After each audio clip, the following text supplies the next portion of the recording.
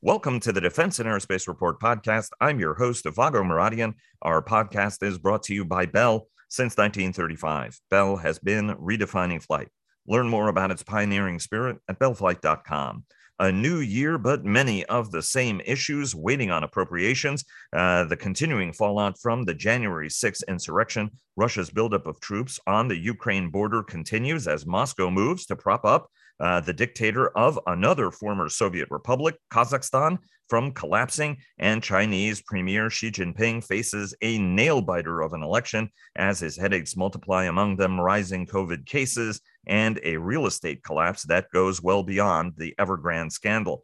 Joining us today to look at the year ahead and more are Dr. Patrick Cronin, the Asia Pacific Security Chair at the Hudson Institute think tank, Michael Herson of American Defense International, one of Washington's top defense and aerospace lobbying firms, retired United States Navy Rear Admiral Mark Montgomery, the senior advisor of the bipartisan Cyberspace Solarium Commission, who is the senior director of the Center on Cyber and Technology Innovation at the Foundation for the Defense of Democracies, and former Pentagon Comptroller Dr. Dov Zakheim, who, among his many affiliations, is associated with the Center for Strategic and International Studies. Before we get started, our global coverage is sponsored by Leonardo DRS. Northrop Grumman sponsors our weekly cyber report and our cyber coverage overall, and General Atomics Aeronautical Systems sponsors our coverage of strategy. And be sure to tune in to our special coverage of the Surface Navy Association's annual symposium next week, sponsored by Huntington Ingalls Industries and Raytheon Technologies. We'll be interviewing senior leaders, including Vice Admiral Bill Galinas, the commander of the U.S. Naval Sea Systems Command,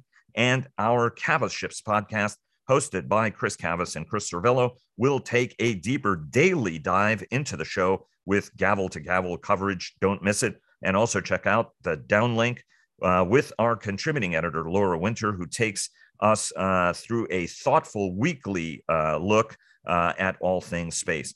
Everybody, welcome all. Happy New Year, and thanks so very much again for joining us. Michael, it's a new year, and yet some of the issues are the same, right? A lot of overhang, as we discussed in our last show of the year, and I'm glad that the four of you are joining us again.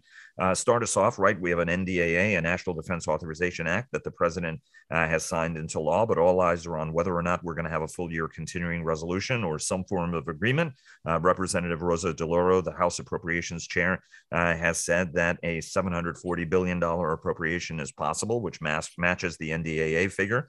But inflation is going up, effectively taking as much as $5 billion from the department's spending power on a monthly basis. So that will be money that will have to be made up somehow. Where are we now, and how does inflation get covered, given that it is likely to be a longer and more lasting issue, right? I mean, no administration wants to write down in any document, we're projecting nearly 7% inflation, but alas, that's where we are. So I think there's a couple of things that need to happen before appropriations really gets on track. And as we mentioned at our last show last year, there was a little bit of optimism that conversations were happening on an omnibus, and that has continued into this year. But first, I think what the Democrats want to focus on is voting rights. And I think they're going to spin their wheels a lot, especially in the Senate, on voting rights legislation that's not going to go anywhere because of the filibuster. And Manchin continues to make it clear that he is not in favor of making changes to the filibuster. So the Senate's going to spend some time on that.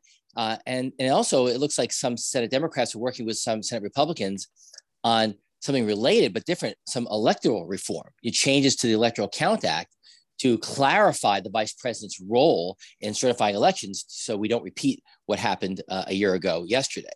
And then I think from there, there'll have to be determination on BBB, whether they are going to move forward on something. Now, they can't even agree right now whether negotiations are taking place. Schumer indicates that they are, Manchin indicates that they're not, but Manchin has kind of indicated that he's might be interested in revisiting the climate and child care provisions in the bill. But that still has a long way to go, and it's still questionable whether Kyrsten Sinema would agree to the changes that Manchin would agree to. So I think those things need to be sorted out. Now, in the meantime, there is some optimism on getting an omnibus done, but I don't think that'll be done by the time the CR expires on February 18th. Leahy indicated he thinks it could get done, but Shelby has indicated that it won't get done. Now, you mentioned, obviously, the optimism on the defense number, that the appropriators will agree to match the authorizers on the higher number for defense, but that's still just a 5% increase over where we were last year. The non-defense domestic discretionary is still 13% higher, and that's a showstopper for Republicans, because that makes the bill right now $1.5 trillion. And they said they're not going to pass a bill that big. At the same time, there is talk of adding some other things to that bill, some disaster relief for the tornadoes in Kentucky. And there's talk of another COVID relief package in light of the Omicron variant, especially to help restaurants and other businesses whose money has expired from the last package. So if they are going to add some of that into the Omni, they are going to have to find other cuts in the non-defense domestic discretionary, which I believe they will. Now, there's also talk of a 2-year budget deal, which would be fantastic if they could put that together. Senator Shelby is pushing that, so you don't have the same problem next year. So we have the numbers agreed to.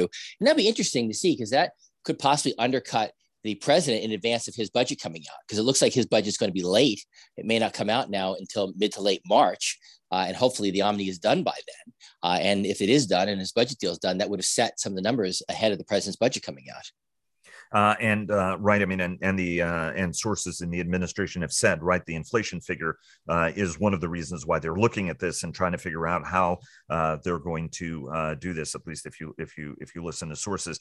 Dov, let me bring you into the conversation. You wrote a piece today in The Hill. Congress must limit the impact of temporary budgets on America's defenses. I'm sorry, this has been broken record crap from all of us in national security for a long time. I talked to members at the Reagan Forum. And it was astonishing the number of House Armed Services Committee members who were sort of lamenting that, other members don't seem to understand the real implications and the impact of continuing resolutions. You were a former Pentagon comptroller.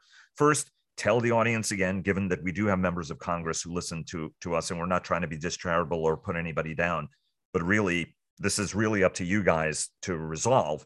But also, how does the administration cope and figure out, and what does Congress have to do, given this inflation number could take as much as $60 billion of buying power away from the department, right? So it may not be $740 billion at the end of the day. It may be closer to $690 billion in buying power. Go ahead, Dov. Well, let me start off by saying that continuing resolution prevents the DOD from starting new programs or from ramping up programs that were meant to be ramped up, but because of the CR, are held at previous year levels. And it generally forces the comptroller, Mike McCord in this case, who's going to be testifying next Tuesday on this subject, together with senior military leaders, to move monies around to the extent that Congress lets him move monies around. And what they wind up doing is delaying some training, which is bad for readiness, delaying some other starts, and cramming everything into the end of the year to the extent that you have a half a year or 9 months to essentially do the work of 12. Now, it's bad enough in what you might call normal times, but these are not normal times. We are deeply concerned about China pushing ahead of us in all kinds of high-tech spheres. And instead of allowing new starts, which might allow us to keep our lead over the Chinese, we can't do those. If we need to ramp up programs so that we have more capability in East Asia, and oh, by the way, in Europe as well, given what Mr. Putin's trying to do, we can't do that either. And this has been going on year after year. The last 10 or so years, there was only 1 year where there wasn't a CR. In other words, every year there are delays. There's an argument that, well, DOD has gotten used to it, but it hasn't gotten used to it. You can't get used to no new starts. You can't get used to no ramp ups. And so we're really shooting ourselves in the foot with this, and there are ways to get around it. I've suggested perhaps one thing that the Congress could do is increase the number of what they call legislative anomaly proposals. In other words, exceptions that allow you to start or allow you to ramp up or whatever. Generally speaking, in the last few years, when DOD has asked for these exceptions, Congress gives them only about 2% of them. Why not ramp it up to 25%? Another way is simply to cut out the defense appropriation from all others and say, look, we cannot afford to fall behind. And yes, we'll continue to debate everything else till the cows come home, but we're going to pass a defense appropriation. That's a more radical approach, but we need to do something radical. We can't keep on going on the way we are. Michael, is there any sense that members are open to any form of radicalness about addressing this? Look, I think Doug's points are spot on, and I think things used to be that way decades ago. I mean, the defense appropriations bill was always considered a must-pass bill, and when I first started in this business, we passed it before the end of the fiscal year. And then the last time we had a year-long CR for everything else was back in 2007 when the House flipped in 2006. But that was not for defense. Defense was the exception. That bill passed and everything else was a CR for the full year. I think that the politics dictate otherwise today. The progressives in the Democratic caucus will never allow a defense bill to pass unless other appropriations bills are passed as well. It's going to continue to be a hostage. I want to get to the year ahead now and sort of move through all of the big issues, bring Patrick and Mark into the conversation as well. But I want to go to January 6th very briefly. Obviously, yesterday was the one-year commemoration of the insurrection or the riot or whatever you want to call it. The political fallout continues. Those members of Congress who either voted to impeach the former president for his role in what happened and for his efforts to try to interfere for the first time in American history with a peaceful transfer of power. It was unsuccessful. That it was unsuccessful does not mean it's not problematic, especially all of the smaller moves the former president is making to try to actually allow what has been a nonpartisan election process to actually be politicized and have folks who can intervene and stop outcomes that they don't like. I think we can all agree as Americans that's potentially problematic. The president gave a forceful speech. Michael, I want to kind of quickly go around the horn with everybody on what the implications of this are before we go to China, Russia, and Iran and other issues that we think will be important over the coming year. But I wanted to start with you, Michael. I mean, on our year-end show, you said that the most underreported story was actually January 6th from your standpoint. How is this issue going to color the year? Given that a large number of Americans now have a fundamentally different view of what actually happened, driven in part by members of Congress that have driven Republican members of Congress, right, who were not around for the commemorations yesterday, I should point out. Right. I mean, people are responding to what their leaders tell them, and their leaders are telling them because those leaders are worried that Donald Trump will primary them or get them out of office, as has been the case with Kinzinger, Cheney, and everybody else who has opposed them. Right. Go back to Jeff Flake and anybody else. How is this going to shape the legislative agenda and just sort of stuff more broadly in Washington, I suppose? So I don't really see it shaping much of the legislative agenda. And I will say, too, I mean, we are in an election year. It's 2022. So Republicans are focused on winning elections this year. And this is not a winning item for them. So they're not going to talk about it. They're going to talk about the security lapses that happened in the Capitol and how to prevent this from happening again. But, you know, look, the election's 10 months from now. And while I think the president gave a very forceful speech yesterday, and it's important that we commemorate and recognize what happened yesterday. 10 months from now, no one's going to care. I mean, and I think, or I wouldn't say no one's going to care, but people are back in the corners. People's minds are made up. This is not a pocketbook issue for people when they come to vote in 10 months from now. And I think the Democrats are going to fight amongst themselves whether this is an issue that they should be using in the election anyway. Because Trump's not on the ballot, you know, in 22. So I think that they feel they need to steer away from this and talk about the successes that they have had. And this is and this will be an issue in the news, I think. And the commission, the January 6th committee on the Hill is going to go right to the end. There's a lot of work for them to do, and they've got to do it quickly because at the end of this year, if the House does flip, the Republicans will disband this committee. But Biden's still president for 3 more years, and his Justice Department will have a lot of work to do on this. And I think that we probably will see more criminal referrals coming out from the committee, a lot more information coming out. But I think a lot of it then is going to rely on Merrick Garland and his Justice Department as to what actions they're going to take. But in the end, I don't think this really moves the needle much when it comes to the election this November.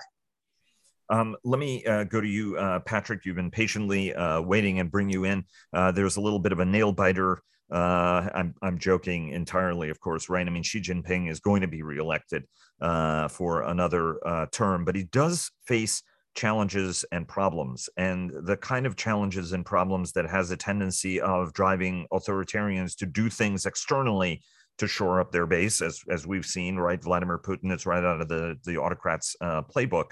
At the same time, there are divisions in the United States, and there's this sense that the relationship between Beijing and Washington will remain at relative stasis until Republicans win, in which case Republicans that were unwilling to force Donald Trump's hand will be much more eager to force Biden's hand, thereby exacerbating the relationship. And of course, Beijing always likes to take advantage of domestic division in the United States or some way to make the case that actually the Chinese system is better. How does this next year play out between Beijing and the United States?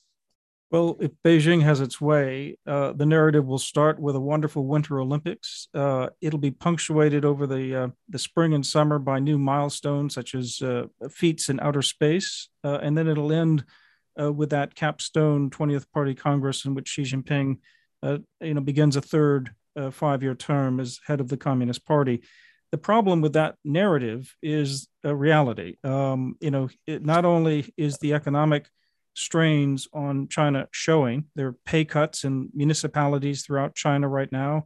That kind of belt tightening is not going to be sufficient to deal with their economic woes, but they're in a period of prolonged, subdued rate of economic growth right now. COVID is still a big problem. They're actually having to have lockdowns in places like Xi'an and some terrible human stories coming out of tragedies out of the lockdowns where pregnant women not able to sort of get care because they didn't have a COVID test and the baby dies. Then you have international pressure ramping up, and I think there's no better sign of that than the 2+2 Security Consultative Committee meeting that just happened virtually between Japan and the United States in the last 24 hours, in which it was clear through a full-throated expression of the concern over China, which has not really been part of past 2+2 joint statements, that China can no longer play the history card the way it used to play historically in past decades. Whenever Japan wanted to do more on defense, China would, rattle the history card and say, you don't want Japan remilitarizing. Well, right now, what Japan's doing with the United States in terms of moving toward joint strategies, thinking about hypersonics and space cooperation and missile cooperation, this is actually reassuring, frankly, to many in the region, certainly to the U.S. and Japan, about standing up to China, because China's actions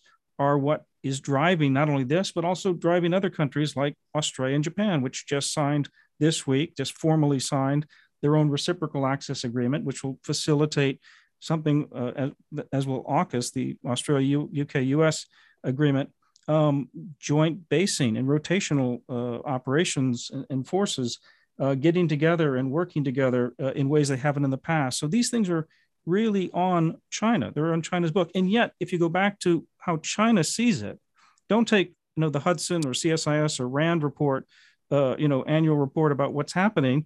Go to the intelligence community's think tank in China, KICR, the China Institute of Contemporary International Relations, that many of us have dealt with in the past, and look at the annual strategic survey they just put out, signed by the president, Yan Peng, who extols China's wonderful, fantastic, error-free government, and then it refers to America as sort of yesterday's story.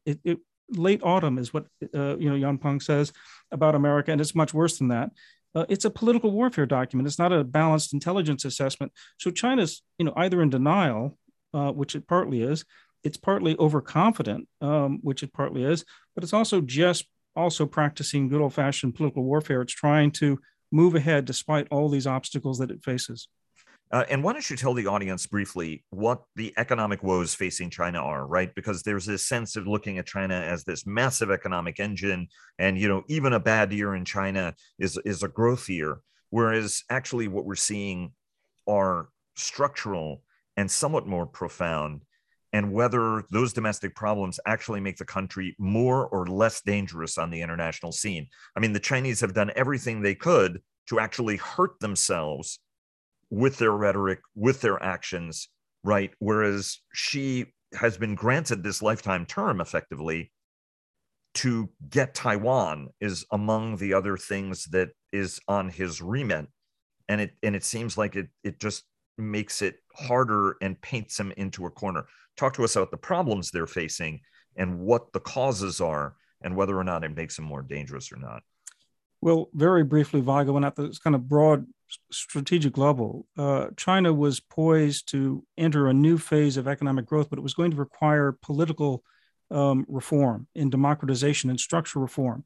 Rather than go in that direction, China went in the opposite direction under Xi Jinping, right? More suppression of freedom, centralization, and heavy-duty industrial policy. And all of these things are not only forestalling the kind of structural reform that's needed, it's suffocating the kind of reform that's needed. And so let's take the example of the property markets, where half of all China's economic growth in the past decade have occurred. It's heavily indebted, and Evergrande is the poster child of this heavy indebtedness, and it's a drain, it's a drag on China's economy. And so now China can talk about 5% economic growth per year, but we can be very skeptical of those numbers, not believe any of the numbers. And while it will continue to attract investment, to be sure, it's not all dire for China. That rate of growth for China is now going to be below 5% a year from here to the future. And I see that dropping. And I just think those headwinds constrain everything that the party in Beijing wants to do, because it's promised so much in this decade. And here it is, only 2022, and that economic outlook already is far more subdued than it was just a couple of years ago. Mark, I want to bring you into the conversation and get you to weigh in on anything that's been said today. Thanks very much for your patience. Let's start with Vladimir Putin. Obviously, NATO, the United States, its allies and partners are working to dissuade or deter, which I don't know if either one of them will happen. To keep Vladimir Putin from doing anything that he wants to do in Ukraine on his own schedule. Clearly, he's made a whole series of unrealistic demands. And yet, as this has been going on, Putin has gotten involved to prop up the leader of Kazakhstan. Right. And the Kazakh president has said, we're going to shoot people on sight, for example, if they demonstrate, and many dozens of Kazakhs who have been protesting, starting with gas prices, but then broadening to all manner of other grievances. Putin did the same thing in Belarus. And there's, two views of this, right? Whether this is good for Putin or potentially bad for Putin, right? Because there are a lot of Russians who are not particularly happy with him either, which is why he is systemically cracking down in the country. From your standpoint, looking at this, what do you think are sort of the interesting themes and how you think this story is going to evolve over the coming year? Well, thanks, Vago. With regard to Russia right now, I would say that the issue in Kazakhstan, while it might be more human rights serious than the issue in Ukraine at this moment, it's not more geopolitically serious. It is truly part of Russia's near abroad. It was the last Soviet republic to break away, and no one else really has a desire to be intricately involved with it. So I really think that's not as serious a geopolitical issue as Ukraine. Ukraine, on the other hand, while still part of Russia's near abroad, is part of Eastern Europe. And that's it. It makes it much more problematic for how Russia approaches it. Look, I still tend to believe it's unlikely that they would do straight kinetic operations in Ukraine. There's a lot of reasons why I think I think economically, and I think just the kind of quagmire he might get himself into. I'm not sure Russia would do that, but Putin will do that. But I do think he'll do gray zone operations. And I think, he can damage Ukrainian critical infrastructure with cyber attacks. He's done that in the past. I think he'll be a little more subtle about it. He'll be more careful about having cascading effects that go into Western Europe, as happened with NotPetya. but cyber attacks on our critical infrastructure, and then probably most importantly, disinformation operations. And the whole goal here would be undermining the credibility of the Ukrainian government, kind of softening them up. And then obviously, depending on the response, if there's some kind of escalatory or aggressive response, he could step it up to having kinetic forces, maybe not under a Russian flag, moving into rebel-held areas of eastern Ukraine. But to me, I think he's going to start with these gray zone operations and hang out there. It keeps a lot of pressure on the United States and Europe. In fact, I'll tell you right now, one of the things it's doing is it's blocking the Nord Stream 2 sanctions that were going to happen. A whole lot of Democrats who had no trouble sanctioning Nord Stream 2 under President Trump are suddenly like, well, I'm not sure we want to do this under President do this to President Biden by taking away this tool. And I think they're going to vote down. We won't get 60 votes for the much needed Nord Stream 2 sanctions that Senator Cruz is putting forward. So I'm hoping that we can combine this to gray zone operations, and that the United States is able, with its European allies, to respond in a way that doesn't escalate the situation, but also pushes back on Putin's aspirations. And do you want to weigh in at all on what's going on in Asia? Obviously, you were the J3 at U.S. Indo-Pacific Command. Know the theater and consider Lung Aquilino, the Indo-Pacific commander, as both a former colleague, but somebody who you still talk and advise. What's the next year going to hold for the command American strategy and presence? Obviously, the administration is working on its Indo-Pacific strategy. Kurt Campbell, who is an instrumental player in that on the National Security Council, is going to be speaking at the Center for Strategic and International Studies. So folks are looking at a little bit of a preview. What do you think the administration is going to be doing on the other side of the world to shore up America's deterrence and alliance-wide capabilities? Well, first, I would, Vago, I'd attach myself to everything Patrick said there about the challenges China's facing. I think he hit it spot on. I do think I'll confine myself to the kind of military aspects right now and say there are a lot of things we can do to improve our deterrent capability, the effectiveness of our deterrence, again, with China and our ability to shape their behavior. And they're not terrifically expensive. They just are, they have fiscally expensive. They just sometimes have it risks irritating the Chinese. But I mean, clearly it's time to do FMF funding for Taiwan, similar to what we do for another beleaguered democracy, Israel. Right? We give about $4 billion a year to Israel in FMF. We should be giving about between $1 and $2 billion a year to Taiwan on a sliding scale, depending on how they increase their own defense spending. They spend above 2%, which is very good for democracy, but not the kind of between 2.5 and 3%. I think they need to spend. And so FMF funding would be one. I think that we could start doing joint exercises with the Taiwans, air and naval, where you don't have to have a footprint in Taiwan, but you do exercises that the Chinese will study closely and they'll understand the impact. Right now, U.S. and Taiwan forces, if we were thrown into something, would at best be deconflicted from each other. If we could make ourselves more coordinated or integrated, that would really have an impact on Chinese thinking. And finally, there are some acquisition things we could do about, starting to ramp up towards 3 submarines a year, buying more long-range anti-ship cruise missiles, those kind of things that we could do. So this kind of mix of things, along with economic and diplomatic efforts, is how we need to begin to posture ourselves so that China is deterred from taking action. And then in the unlikely case that deterrence fails, that the United States is in a position to more rapidly win any kind of fight that we find ourselves in.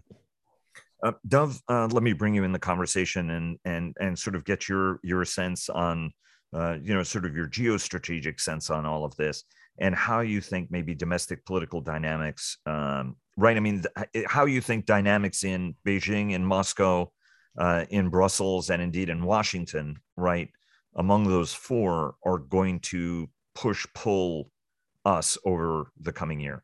Well, first of all, I want to agree with what was just said about Taiwan, and totally agree with what Patrick said as well. It seems to me that First of all, the Chinese economy the Chinese government has always overstated, quite honestly, their rate of growth. I remember when I was out there a few years ago listening to a senior Chinese finance official who admitted that he wouldn't, of course, publicly admit it, but to a small group of us, he admitted that they were overstating their GDP by a good 1%. And that was in good times.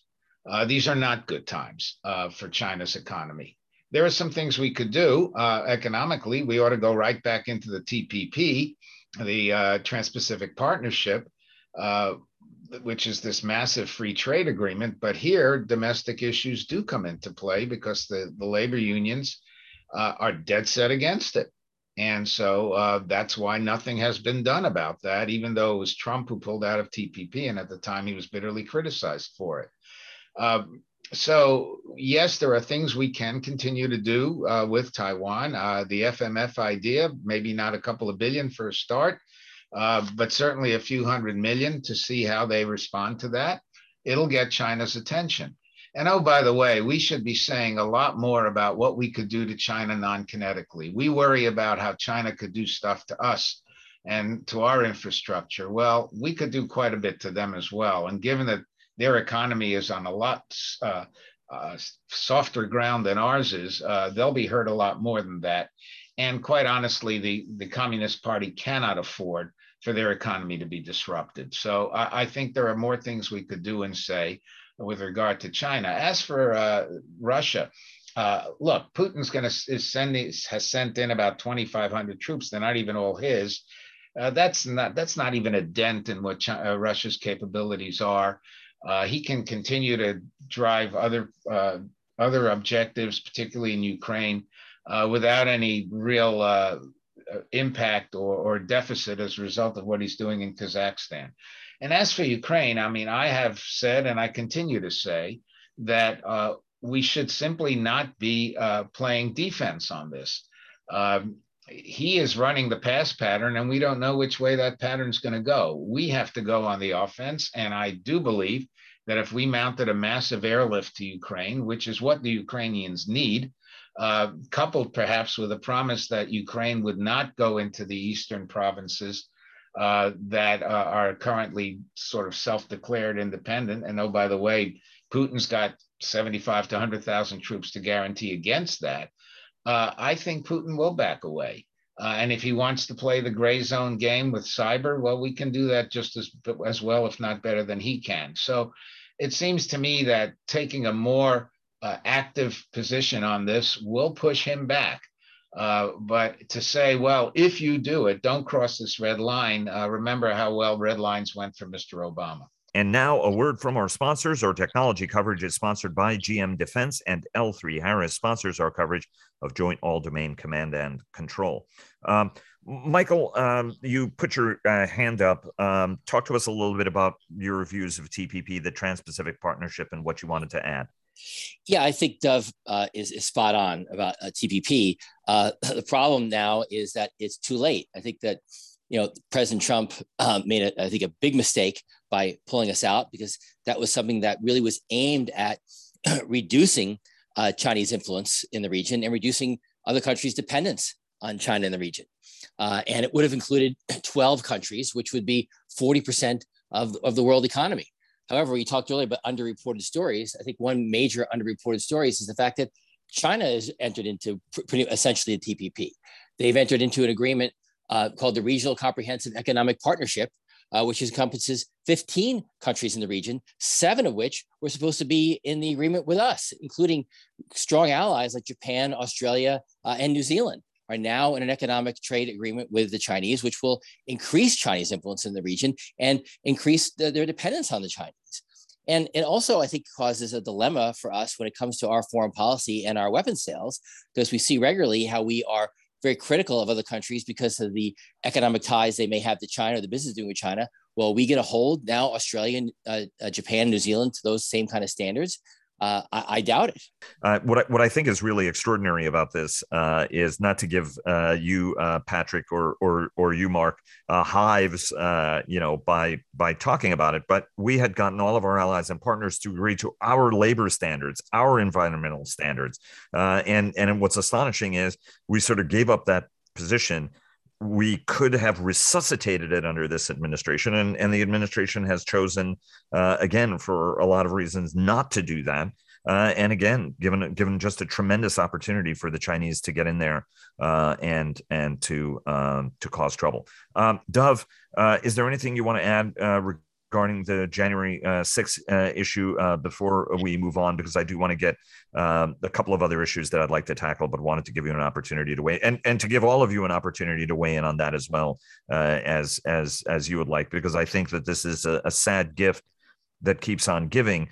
And a part of the problem is I'm not sure whether ultimately the folks who may have perpetrated this beyond the low level, I remain to be convinced whether anybody who was a senior high level perpetrator in this, to include the former president, are going to be brought to account meaningfully through the legal system. And let me put it that way. I have a significant amount of skepticism, but alas, Well, look, the speech was a fiery speech, and the media that normally tends to the left loved it. CNN had nothing else on pretty much the whole day, and MSNBC the same, and New York Times, Washington Post, whatever. The real question is, what was Biden trying to achieve? He clearly played to his base, but in many ways he was doing what Donald Trump did, which essentially is play to your base and the hell with everybody else.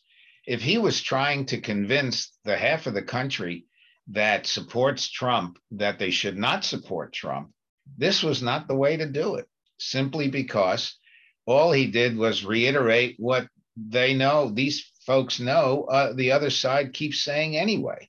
So I don't think he moved the needle 1 millimeter. I think it was Mike who said earlier on that it's not going to make all that much of a difference. And I believe that the more he hammers at this in the way that he did yesterday, the more he's going to lose the people that he's trying to get. Yes, he's got a base, but whether that base is big enough to get him or anybody else reelected, of course, is an open question. I think the most fascinating element of this is that Donald Trump is unrespondable to. Ultimately, if you criticize him, it makes him stronger in his base, and there's nothing that he will do within his base to weaken him, as opposed to Biden, where Democrats are turning on Biden, right? Moderates are turning on Biden because he's gone too far to the left. The left has turned on Biden because he hasn't gone further to the left. And so that, I think, pretty much sums up. Well, no, there's a difference here, Vago. The left, the Democratic left, has nowhere else to go, and that had, the one who understood that best was Bill Clinton, and which is why he won as well as he did, both, particularly the second time, and to some extent Obama understood this as well. The left simply has nowhere to go. On the other hand, what the moderate Democrats need are to win over the moderate Republicans and the independents. And the arguments that are being put that these folks have heard over and over and over again about Trump, that won't do it. The issue isn't Trump. The issue is Trump's voters. And all you need is to pick off about 10% of those, and you do real well in the next couple of elections. Yesterday's speech did not do that. By the way, I am not by any means disagreeing with you. I believe that is right.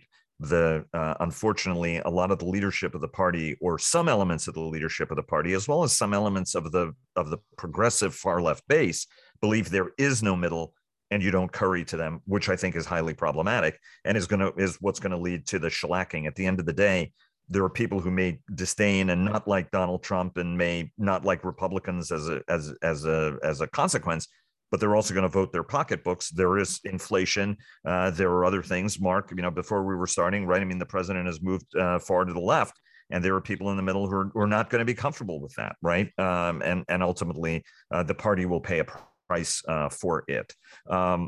Let me go to a little bit of a lightning round because we're running down on time. Mark, let me go to you, and then Patrick, I'll come to you, and Michael, I think we might end with you.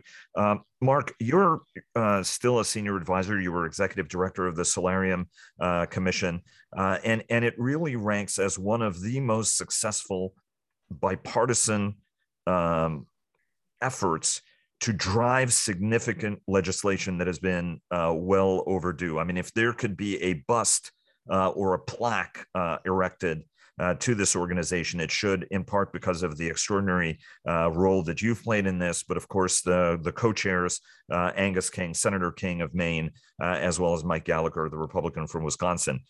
And Senator King has said that it may be time for the Solarium Commission to become a nonprofit in order to sort of foster and drive some of these issues. Do you think that the Solarium is actually a template to try to get big things done, not just base closures, but right? The Senate Armed Services Committee Chairman Reid has talked about the view of maybe having a BRAC process to get rid of irrelevant weapons systems. Do you think that Solarium may be a template and a model to get things done? And here, Michael, I'd like to get your take on that as well. But go ahead, Mark. Thanks, Vago. And you're right. We're the Solarium Commission is standing down, and a non-government organization with the same leadership, King and Gallagher and the other seven remaining commissioners leading it. Look, Solarium worked for a few reasons. One, Senator McCain, who was the original authorizer on it, demanded a speedy report.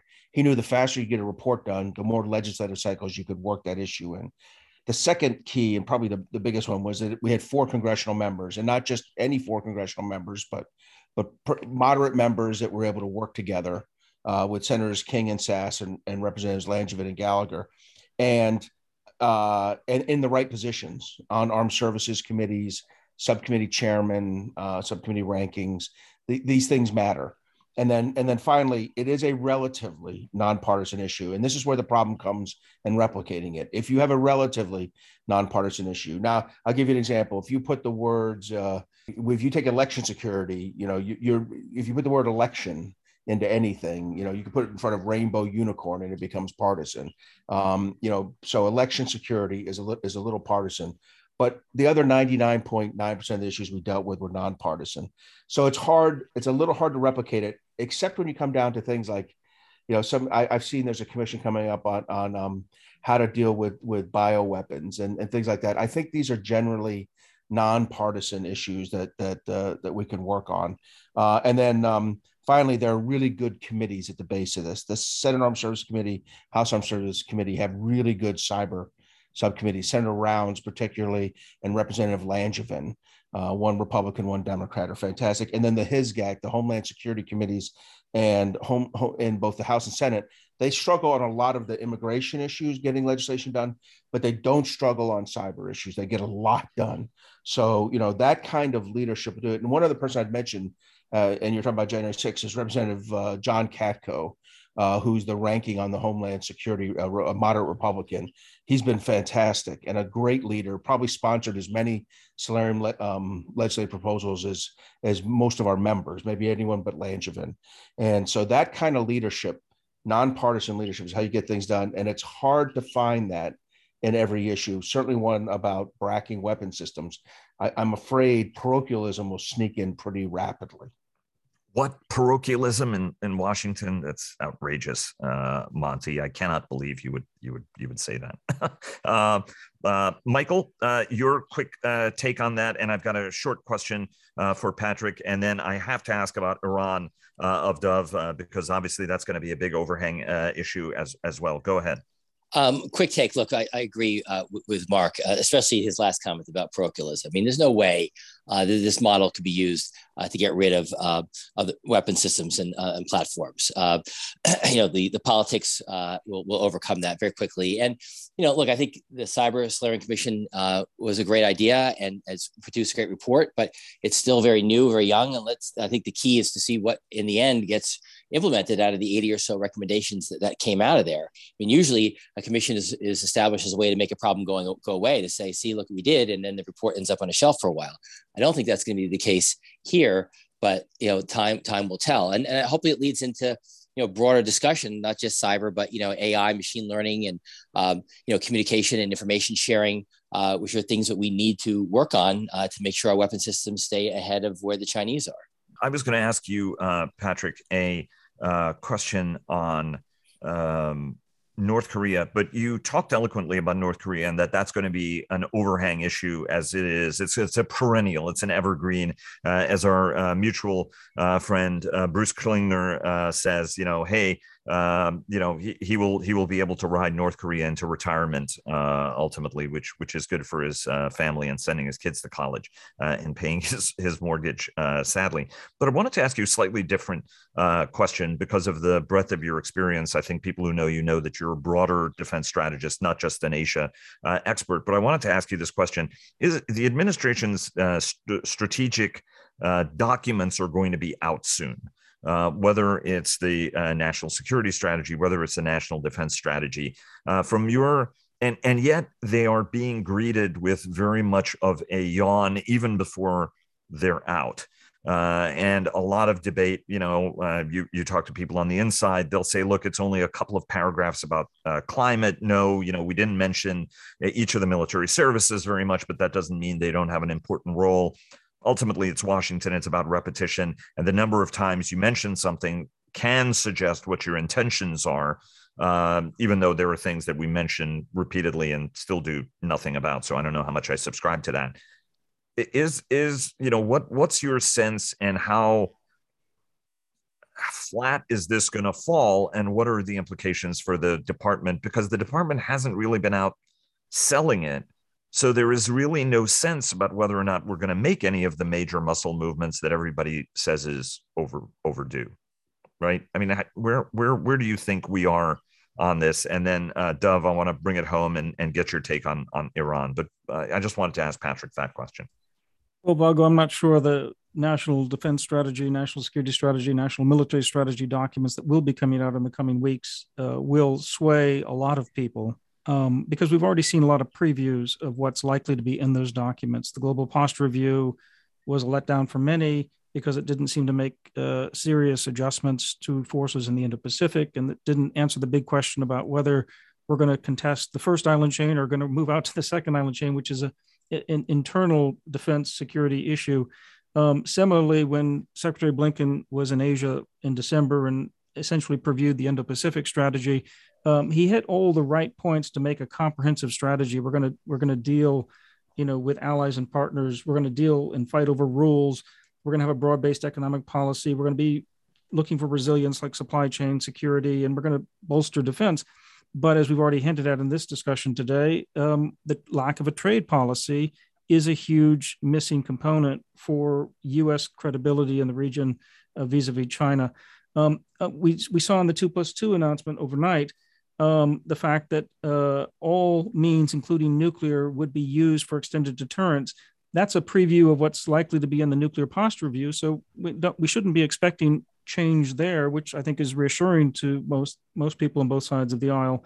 But I think whether the defense policy and strategy of the administration can be articulated in a way that is in itself compelling may not be the issue here. Really, what we have to do is on a daily basis, not only do our civic duty, by the way, at home in terms of standing up for democracy, but we have to be able to deal with and manage a Russia and China that want unfettered ability to muck around in their sphere of influence as they define it. And we want to do that without tipping into a war. And we're fighting in the gray zone. And I'm reassured by things like AUKUS as a muscle move and building up the Quad and working and seeing allies like Japan and Australia sign a reciprocal access agreement. So at least there are some very specific things that are happening. Whether they add up to a strategy is the question that we can only answer in time. Dov, let me bring you in. Last couple of minutes, latest on Iran and where we're going and what it conceivably means. Take it away. Well, I think Patrick is onto something here, and look at the things he says we've done. They've all been fundamentally in the diplomatic sphere. We haven't done it in the economic sphere, and a strategy involves everything. That's why the Chinese are doing perhaps as well as they have been, at least until recently. one major question mark is what happens with this agreement that the administration is trying to renew with Iran, the nuclear agreement, if nothing happens to it, or the Iranians just walk away. The president of Iran, Mr. Raisi, wants to become supreme leader. He knows very well that any kind of agreement will pop the corks in Washington, but it's not necessarily going to make the people in Tehran happy, and it might make it harder for him to become supreme leader. So how do we deal with that? Do we go along with the Israelis and support them in a strike against Iran that might not get all the targets they want? And even if they do, they could still reconstitute, Iran can reconstitute the targets quickly and maybe destroy everything Israel's been trying to do to build up relations with its Arab neighbors. Do we do that? What about the sanctions? Do we give them up? If we do that, does that stop the Iranians? Probably not. These are major dilemmas. And then what kind of forces do we have available in the Middle East if we're focusing as well on China and now on Russia?